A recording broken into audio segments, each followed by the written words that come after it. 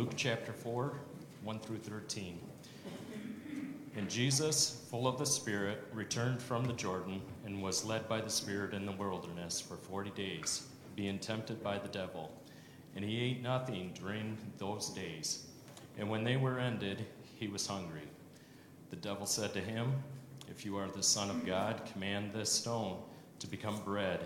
And Jesus answered him, "It is written, man shall not live on bread alone."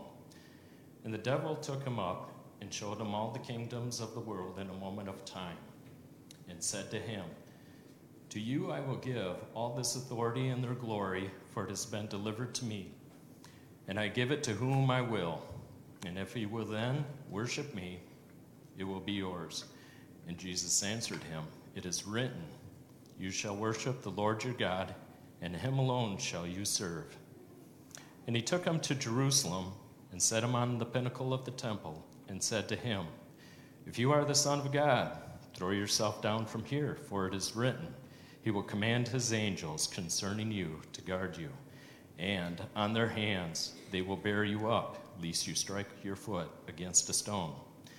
And Jesus answered him and said, "You shall not put the Lord your God to the test." And when the devil had ended every temptation, he departed from him until an opportune time. Let's pray. Our Heavenly Father, thank you for this opportunity to read your word, to listen to it, to ponder it, and to live it.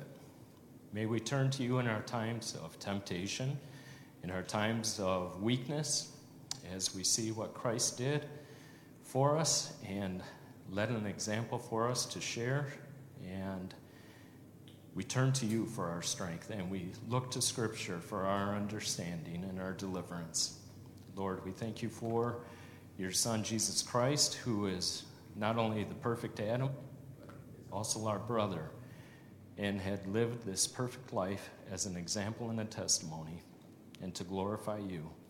May we do the same, and this we pray in your Son's name, amen.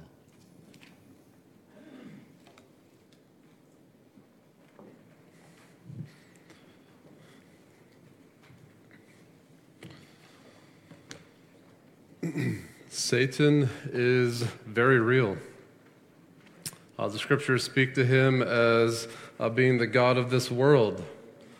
Jesus himself speaks of him as being the ruler of the world. In 1 John chapter 5, verse 19, we read that Satan is called the evil one. And in Ephesians chapter 2, verse 20, he is referred to as the prince of the power of the air who works in the children of disobedience. So Satan is very real. He's not just some mythical figure, but a very real person. And he is powerful. He's God's greatest enemy. Scriptures refer to him as a roaring lion, a Leviathan. In Revelation, he's called the dragon. Jesus calls him the strong man. And what is more, he's real, he's powerful, and we must do battle with him.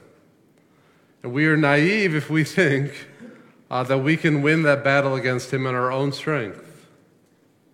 And praise the Lord, we don't have to do battle with him in our own strength. As we talked about last week, looking at Luke chapter 4, Jesus is our Savior from sin and temptation.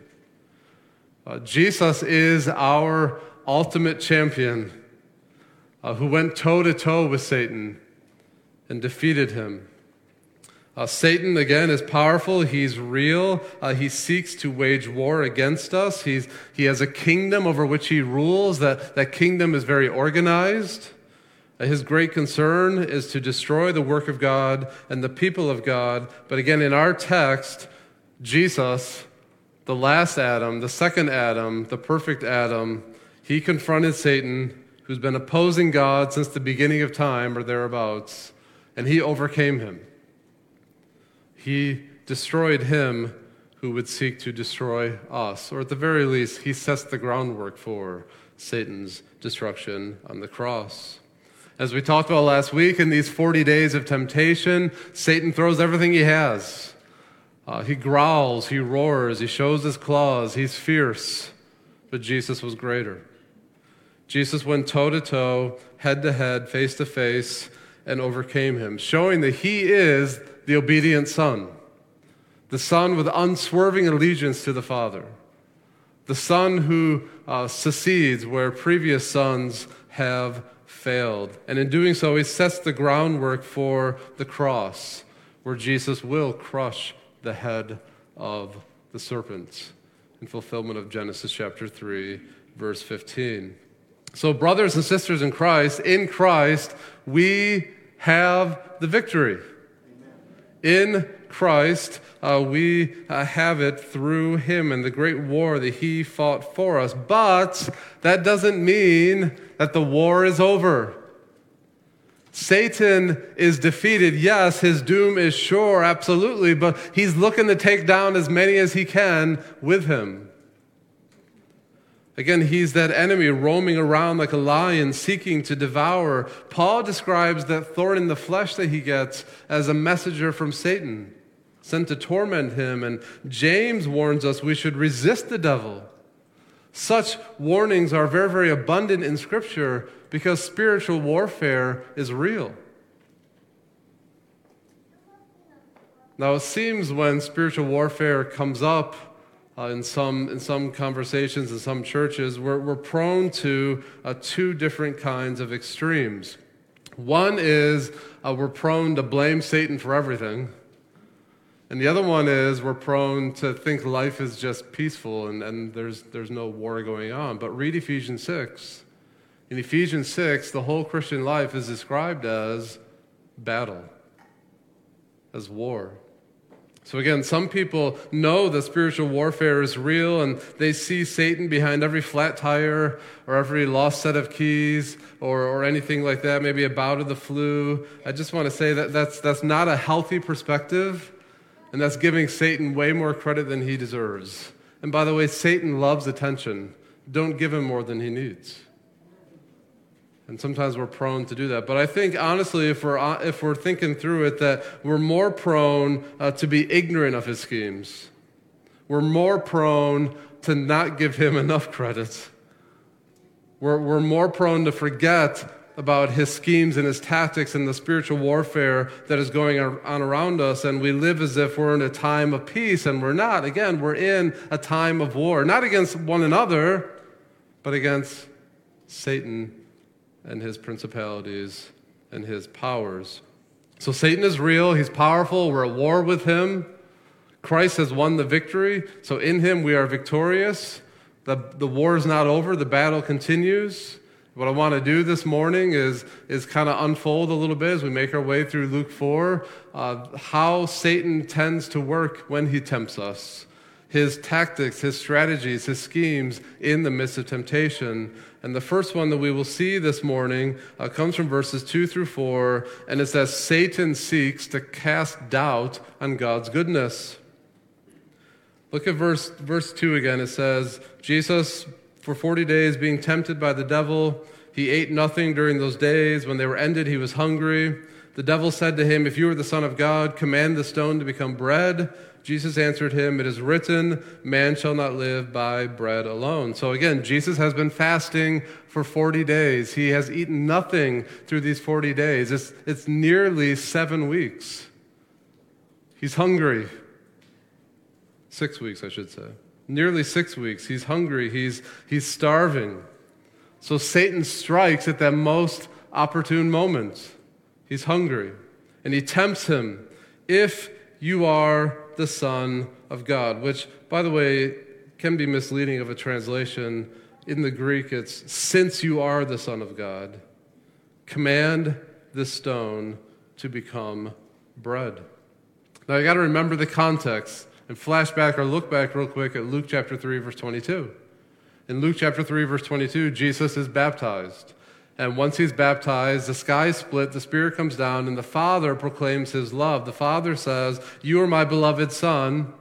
With you I am well pleased. Translated, God the Father is saying to Jesus, I love you, and all of my affection is for you. I delight in you. I take pleasure in you.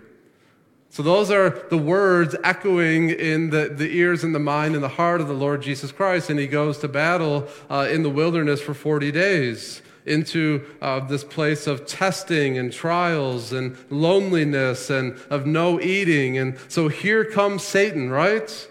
Suggesting there must be something wrong with the Father's love. Because, is that any way to treat your son who you love? Right? You just proclaimed, I love you, my affection is for you, you're my beloved son, I delight in you. But now you're 40 days alone and hungry. It's similar to the same temptation he used to Eve, basically saying to her, look, God's holding out on you. Why can't you eat from every tree in the garden? If God really loved you, wouldn't he share everything with you? That's the temptation in the Garden of Eden. That's the same temptation he's throwing at Christ here. He's saying to Jesus, is this any way for the Father to be treating his Son? Is this how the Father shows his love to his children? Letting you go hungry? You see what he's doing? He's casting doubt on the goodness of God. He's casting doubt on the trustworthiness of the Father. He's suggesting that God has abandoned him, and so Jesus should just take matters into his own hands. Again, is this what God's love looks like? You're the Son of God and you're hungry? How's that make sense? So how about you just take care of yourself? There's some stones. Turn that into some bread. Don't wait on God. Then you won't be tortured by hunger any longer. So you see, that's the temptation. That God doesn't care. Don't trust God. Take things in your own hands. In response, Jesus says, it is written, man shall not live by bread alone. And that's actually a quote of Deuteronomy chapter 8, verse 3. And if you want to turn there quickly, Deuteronomy chapter 8, verse 3, just to get the full verse, because Jesus does a partial quote of Deuteronomy chapter 8, verse 3. In that verse, again, just to see the whole context, it says this. This is Moses speaking to the Israelite nation, the Israelite people. It says, he, that's God humbled you, and the you is Israel. So God humbled you and let you hunger and fed you with manna, which you did not know, nor did your fathers know, that he might make you know that man does not live by bread alone, but man lives by every word that comes from the mouth of God. So again, Moses is reminding Israel in that time of temptation themselves in the wilderness and how the Lord was actually testing them, and they were wandering, and he would daily provide this manna, and if God hadn't done that, the nation of Israel would have perished. Why did God send this manna? It tells us right in verse 3, right? It says, God sent the manna, quotes, that God might make you know that man does not live by bread alone, but man lives by every word that comes from the mouth of the Lord.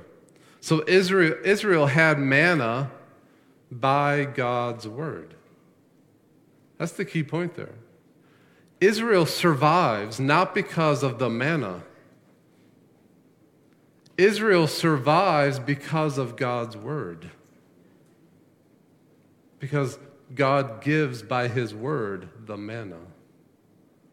That's the point there. Israel lives not by the manna, they live by the word of God. So with Jesus, he knew the plans the Father had for him. Jesus knew the Father by the Spirit had led him into the wilderness, and he knew that the Father would not let him down, would not let him perish in the wilderness. So Jesus refuses to take things into his own hands, and he insists that he's going to choose the Father and trust the Father to meet his needs in his own time and his own way. Essentially, he's saying this, look, Satan, I'm not going to take things into my own hands and turn these stones into bread, because I don't need bread as much as I need God's word.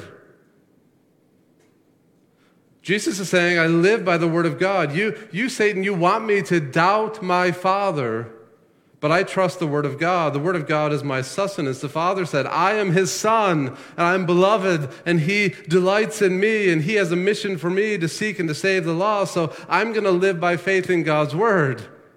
And that's going to be my food. That's going to be my sustenance. That's going to be my strength.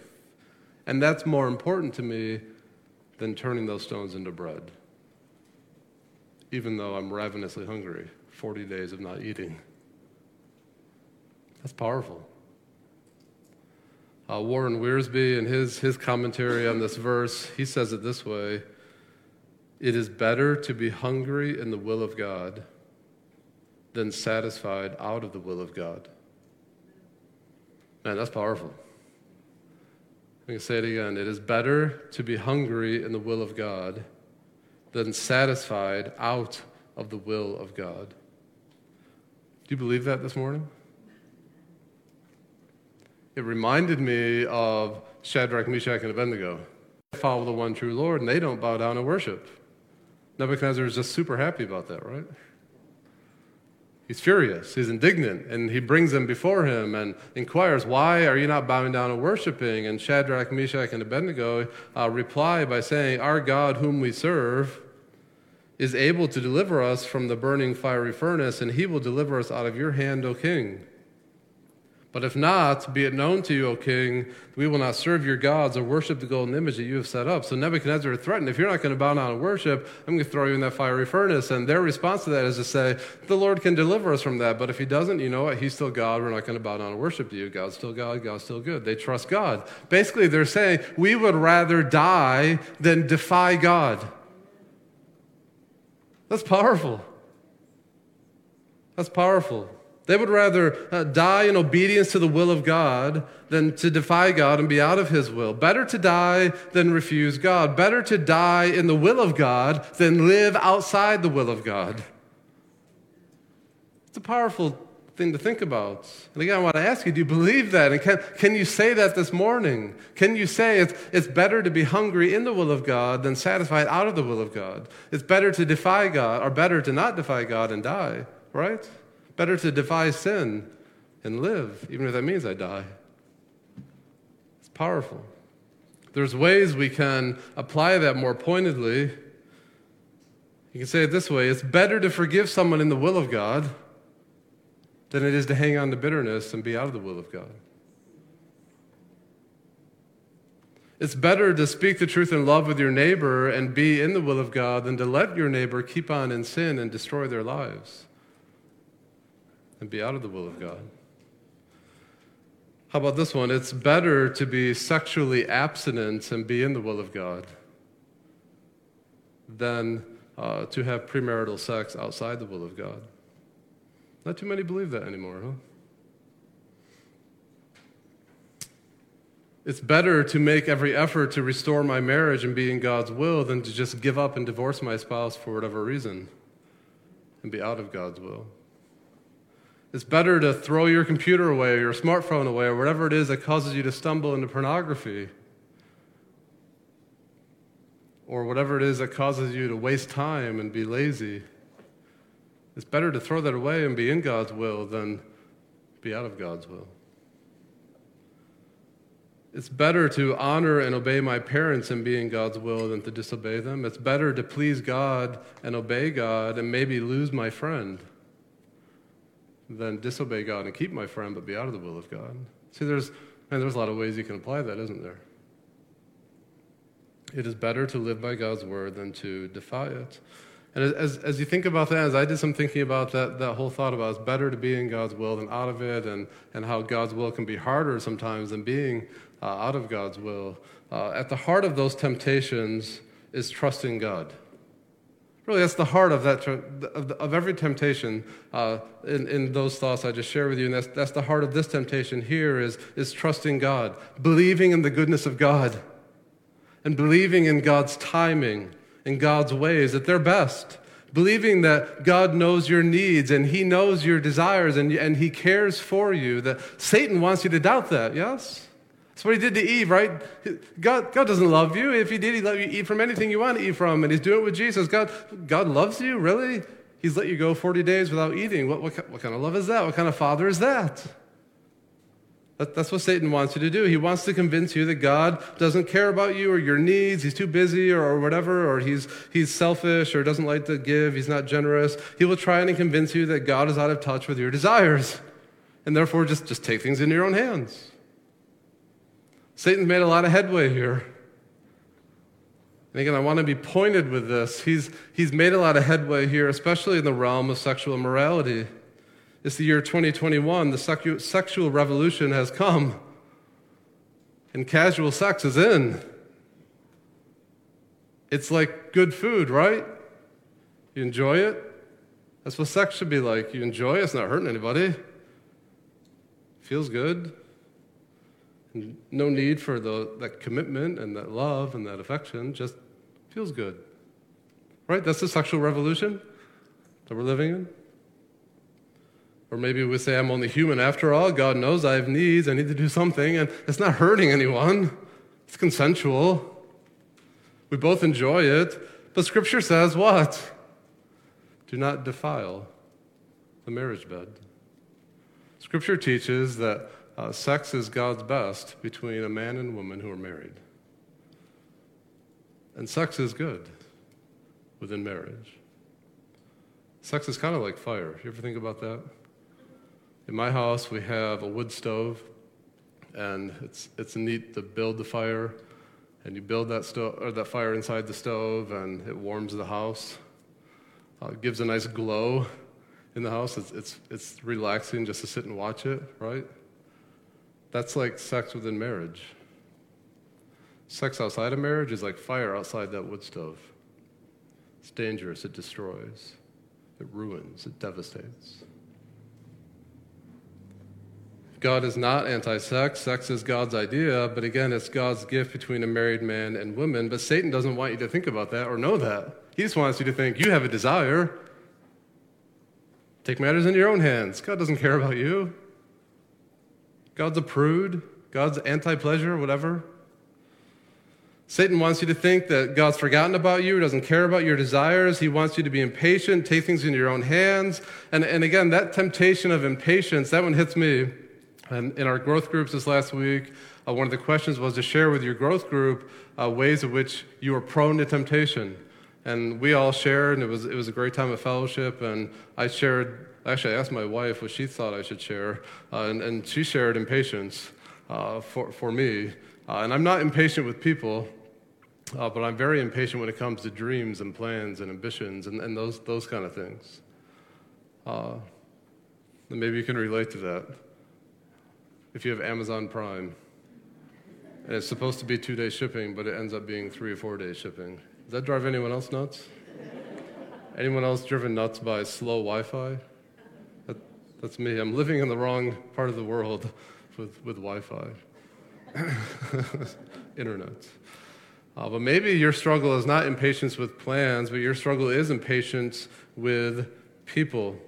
Maybe you finish people's sentences for them. You draw quick conclusions instead of really hearing what they're trying to say to you. Maybe you easily get irritated with people, or the slightest interruption will set you off. Impatience is driven by the tyranny of self. Impatience is driven by the tyranny of our own agendas. Impatience is, quite frankly, selfish and unloving, and basically saying, look, I'm more important than you, and my plans or whatever is more important than you. So maybe, like me, you need to go to God and repent and ask for His grace and His help and His mercy to recalibrate and trust Him and His timing and His ways, and know that He knows your needs and your desires and those issues, and He's working on those for His glory and for your good, and you need to trust Him and not take things in your own hands. You'd be like Jesus, who, though he hasn't eaten for 40 days, is starving, he still refuses to take things in his own hands. He says, no, I live by God's word. And it's better to be starving and in God's will than to fulfill my desires and be out of God's will. Man, that's powerful. And that's how Satan likes to tempt, number one. The second way how he likes to tempt is he wants you to worship anything but God. So in Luke chapter 4, verses 5 through 8, we read this. The devil took Jesus up and showed, Matthew says it's actually a very high place, but the devil took him up and showed him all the kingdoms of the world in a moment of time. And he said to him, to you I will give all this authority and their glory, for it has been delivered to me, and I will give it to whom I will. So there's the temptation. Jesus, if you'll but worship the devil, you can have it all. You'll have all the glory, all the authority, all the wealth, all the fame of all the nations. It's right there, right now, for Jesus' taking. All Jesus has to do is renounce his allegiance to the Father and announce his allegiance to Satan, to bow down to him and worship him, to give the devil the honor and respect of worship that is due to him alone. Satan has always wanted to be worshipped. That's why he falls. That's why he disobeys and falls from heaven. You might be wondering, though, how is this a temptation for Jesus? Again, you need to think in your mind Luke 3:22. Remember that phrase in Luke 3:22 where the Father says to the Son, you are my beloved Son. That is a direct quote, if you can remember, from Psalms chapter 2, verses 7 and 8. And in Psalms chapter 2, verses 7 and 8, to be God's beloved Son means you will inherit all the nations. So Jesus has already been promised all the nations. He's already been promised all their fame and all their wealth and all their whatever. He's been promised that by the Father. But here's how Satan's tempting. Satan is saying, you can have that right now, and you don't have to do that cross thing. That's what Satan's doing. He's offering the easy way out. He's saying, you can have all that right here, right now, and you don't have to go on that cross. The cross before the crown is what we usually would like to say.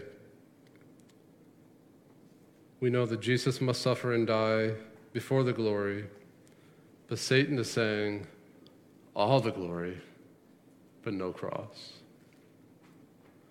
The crown without the bitter cup of the cross. And obviously Satan doesn't want Jesus to go to the cross because it means his destruction, and it means our salvation. So in response, Jesus quotes Deuteronomy chapter 6, verse 13. And Deuteronomy 6, verse 13 says, you shall worship the Lord your God, and him only shall you serve. Now that's interesting. That's a very interesting verse to respond with. Because again, notice it says, you shall worship the Lord your God, and him only shall you serve. Satan didn't say a word about serving. Right? Satan said, man, all the nations, all that can be yours right now in a moment. But Jesus knows that whatever you worship, you serve it. That's a key point. Whatever you worship, you serve. The object of desire determines your patterns of behavior. What you think you need, which is what you worship, that controls you. So if you think you need power and authority, it will control you and you'll try and get that any way that you can. Or if you think you need acceptance, it will control you and you become who you need to be accepted. If you desire worship, whatever you desire in worship, you will end up serving it. That's the point of that verse. So you need to know this is a key tactic of Satan. Whenever you're being tempted to fall into sin, it's a question of worship. It's a question of who will I love more? Who will I worship more? Who will I serve? That's always the question. Temptation is about worship. The problem is we don't think about that when temptation comes. We're caught up in the moment. We need to take a step back and pray and think, no, this is about worship. Who am I going to worship here? Am I going to worship myself, or am I going to worship the Father? And I think we would all know from Pastor Dan and his 38 years of ministry here that everyone worships something. And you would know that from the scriptures too, that everyone worships something. Life is meant to be revolving around God. He created us. He made us in his image. He sustains us. He gives us every breath that we breathe. All things are from him and through him and to him. To him belongs all the praise and the glory and honor forever and ever. Life is meant to be God-centered, but instead, if you remember the class that Wes was teaching a few weeks ago, 2 Ways to Live, God is king, but we want to rip him off that throne and be what? Kings ourselves. There's 2 ways to live. Either God is king or I'm king. There's nowhere in between. And one leads to eternal ruin, and one leads to eternal salvation. But we want to be kings, and so we passionately pursue our own kingdoms. We're power hungry, glory hungry, fame hungry. And so Satan's temptation for splendor and for all the fame and wealth and power of all the nations, that's without waiting, without the cross, that's pretty tempting. I mean, it is Father's Day, right? So Father's Day means I should be able to just sit back and relax and do nothing for the rest of the day and be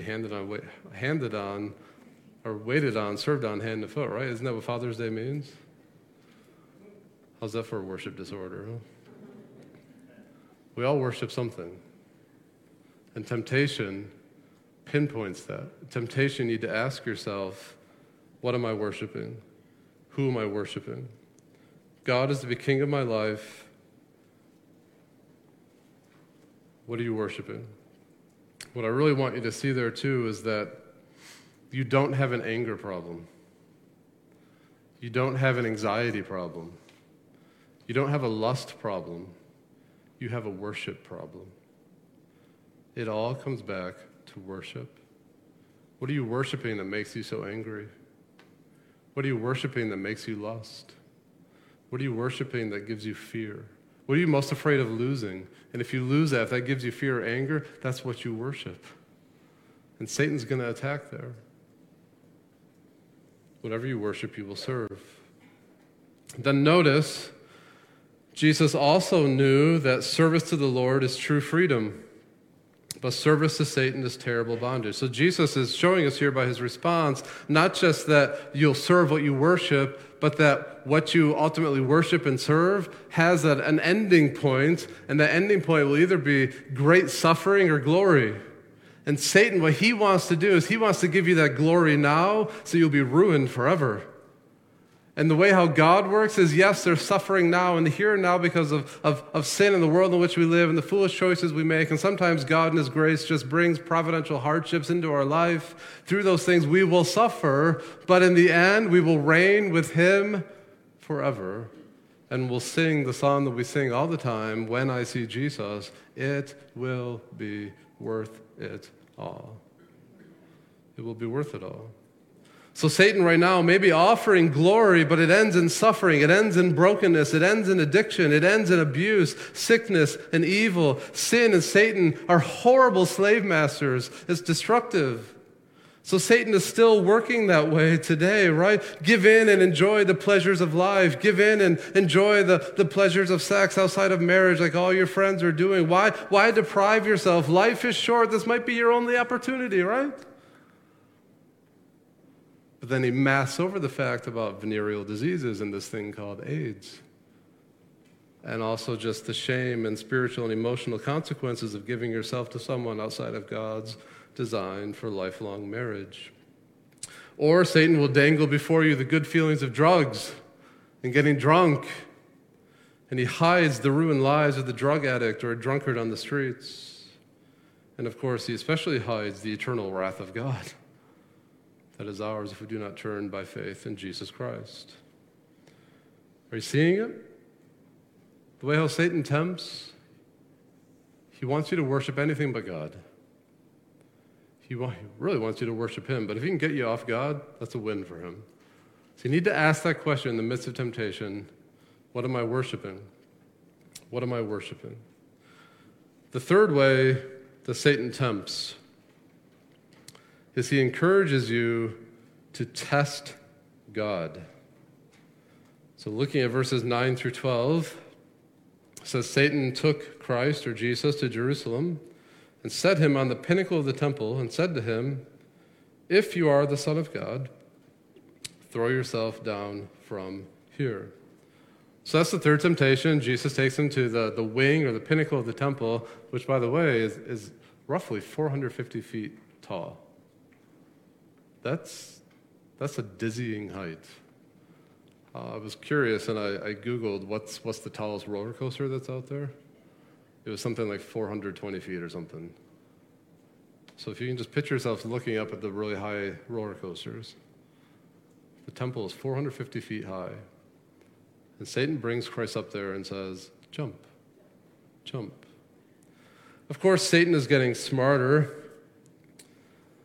He quotes scripture to Jesus. So he says, verse 10, Jesus twice has responded with, "It is written." So now Satan's going to say what's written also. Verse 10, "It is written, he will command his angels concerning you to guard you, and on their hands they will bear you up, lest you strike your foot against a stone." So Satan quotes Scripture. Satan quotes Psalm 91, verses 11 and 12. I want to push the pause button there and just say something. Just because someone is able to open the Scriptures and read a few verses does not mean they are speaking biblical truth. If you're watching something on TV or YouTube or social media and the guy strings together a few verses, it doesn't mean that it's biblical. That's why I encourage you often that just because I'm up here preaching and proclaiming God's word, it doesn't mean I'm being biblical or faithful. You guys need to be like the Bereans in Acts 17 who go to God's word and say, "Is he right? Is that true?" Because this is the authority. And this can very easily be ripped out of context. And we're good at ripping it out of context. Satan's even better. But he's able to do it in such a way to slide it right by you. He knows the Scripture better than I do. He knows it better than you do. So we need to hear that. That just because someone can string together some verses doesn't mean they're being biblical. And again, Satan is making headway here. If you're paying attention to just the ongoing LGBTQ issue, there are many who profess faith in Christ today who would argue quite vehemently from the Scriptures that God is actually pro-homosexuality. There are many making that argument. Many so-called Christians. Many who are using the Scriptures to try and argue for it. In fact, here's an advertisement from a church called New Covenant Church of Atlanta that I just recently saw. And here was their big headline in the newspaper. It says, "Can you be a born-again, Spirit-filled Christian and still be gay or lesbian?" The answer is yes. A huge ad in a very large newspaper. There's also a very popular author. You need to write his name down so you can avoid him. And if you know others who are reading him, you can help them and speak the truth and love them and work through them. His name is Matthew Vines. He's very popular, and he has argued much in everyday language, so he's compelling, and he uses a few verses here and there, but he's very twisty with his words to argue for homosexuality being acceptable. So I share all that to say, just to see that just because someone uses the Scriptures does not mean that they are speaking biblical truth. Don't fall for the rhetoric. Don't fall for the crafty revisions of God's word. Maybe the guy or gal is really, really passionate when they speak. It doesn't matter. What are they saying? Are they handling God's word faithfully? I just want to say clearly from the pulpit this morning that you are not born homosexual. There is no such thing as a gay gene. There hasn't been a single study that's come remotely close to proving that it's biologically determined. But people are falling for that a lot.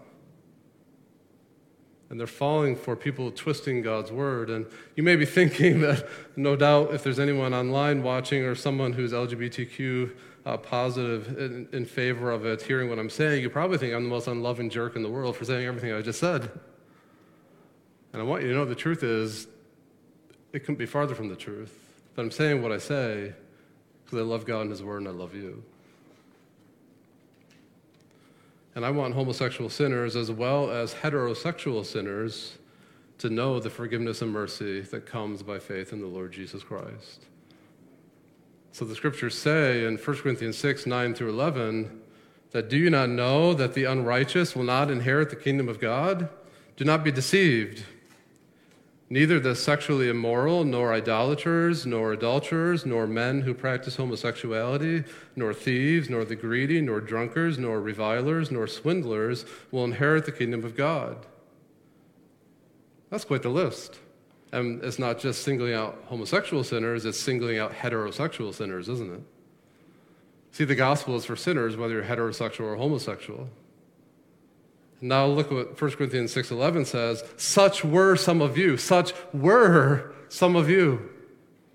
But you were washed, you were sanctified, you were justified in the name of the Lord Jesus Christ and by the Spirit of our God. So whether you're a homosexual sinner or a heterosexual sinner, Jesus saves sinners. He can redeem, he can transform any life situation for his praise, for his glory. So what's the temptation Satan throws at Jesus? Essentially, it's this. He wants Jesus to test the Father's protection. He wants Jesus to test the Father's care. The temple is a picture of God's presence, right? God dwells where? Old Testament, New Testament, early times? He dwells in the temple. It's supposed to be a picture of God's presence. So here they are standing 450 feet above ground on the pinnacle of the temple where God the Father said to dwell. Satan says, go ahead, jump. God will protect those who are his. See, it's in the scriptures. If you're God's son, you have nothing to worry about. Just trust God, jump. He won't let you stumble. He won't let you fall. So Satan is tempting Jesus to test God the Father, to presume upon the Father. To say it this way, he's tempting Jesus to act irresponsibly and expect God to bail him out. And so Jesus responds by quoting Deuteronomy 6:16 in verse 12. It is said, you shall not put the Lord your God to the test. You see, the scriptures say God is to be trusted, not tested. Trusted, not tested. God has created this world with rules, and there's this thing called gravity. So if you go up 400 feet high and decide to jump, you're going to fall. And don't expect God to bail you out. Don't go stand in the middle of 131 or I-75 and say, well, God will protect me. That's presuming on God. That's testing God. You're not supposed to test him, you're supposed to trust him. It's no different than when people today will say, well, I would believe in God if he would suddenly rend the heavens and come down. Ever heard people say that? I would believe in God if he would miraculously heal so-and-so. Right now, if he'll heal him right now, I'll believe in him. You ever hear that? That's testing God. There's other ways we do that. We perhaps go to him in prayer and ask him to give us health, but simultaneously we overeat and we fail to exercise, or maybe we continue to smoke or do other things that are detrimental to our health. That's putting God to the test, right? You're acting irresponsibly and asking God to bail you out. Maybe you ask God to protect your children and help them to grow up in the Lord and to follow hard after him, but you never make any effort to open the scriptures with them or to pray with them or teach them the word of God like Proverbs 4 says. That's putting God to the test.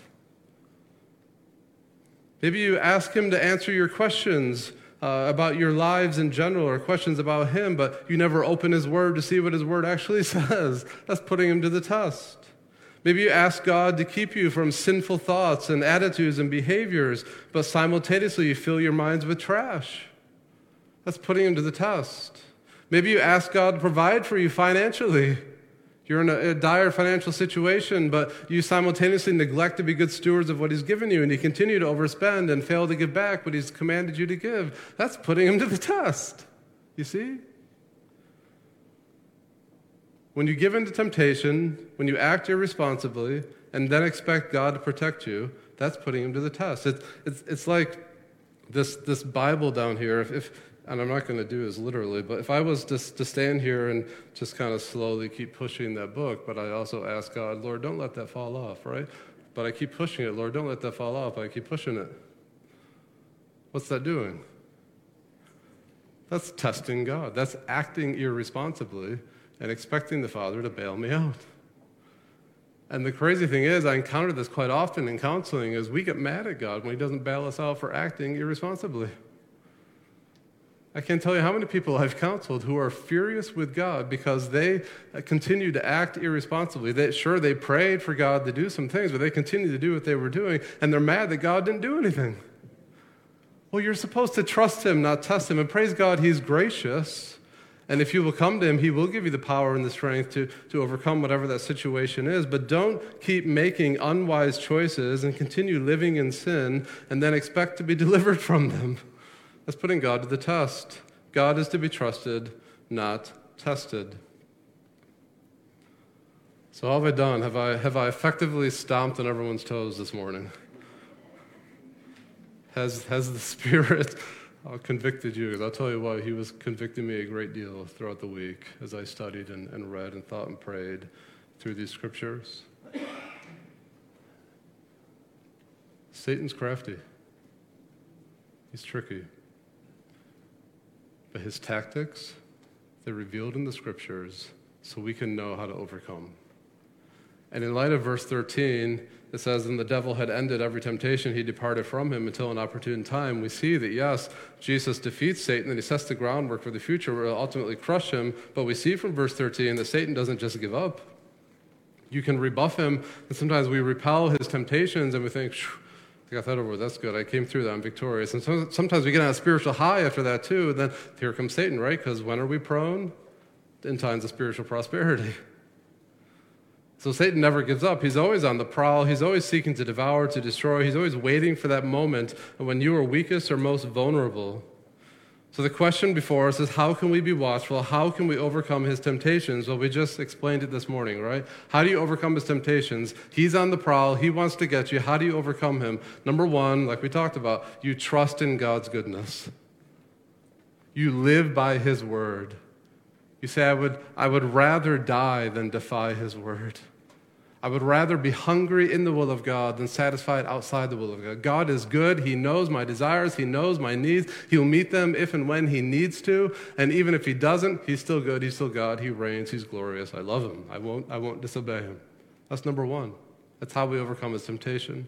The second way that we talked about that you overcome his temptation is you worship God. You serve him. You don't take things into your own hands. You ask yourself, what am I worshiping? What am I wanting right now? And the third way is you don't put him to the test. You don't continue to live in sin and look for a bailout. I mean, I get it. That's kind of the American way, right? But that's not the Christian way.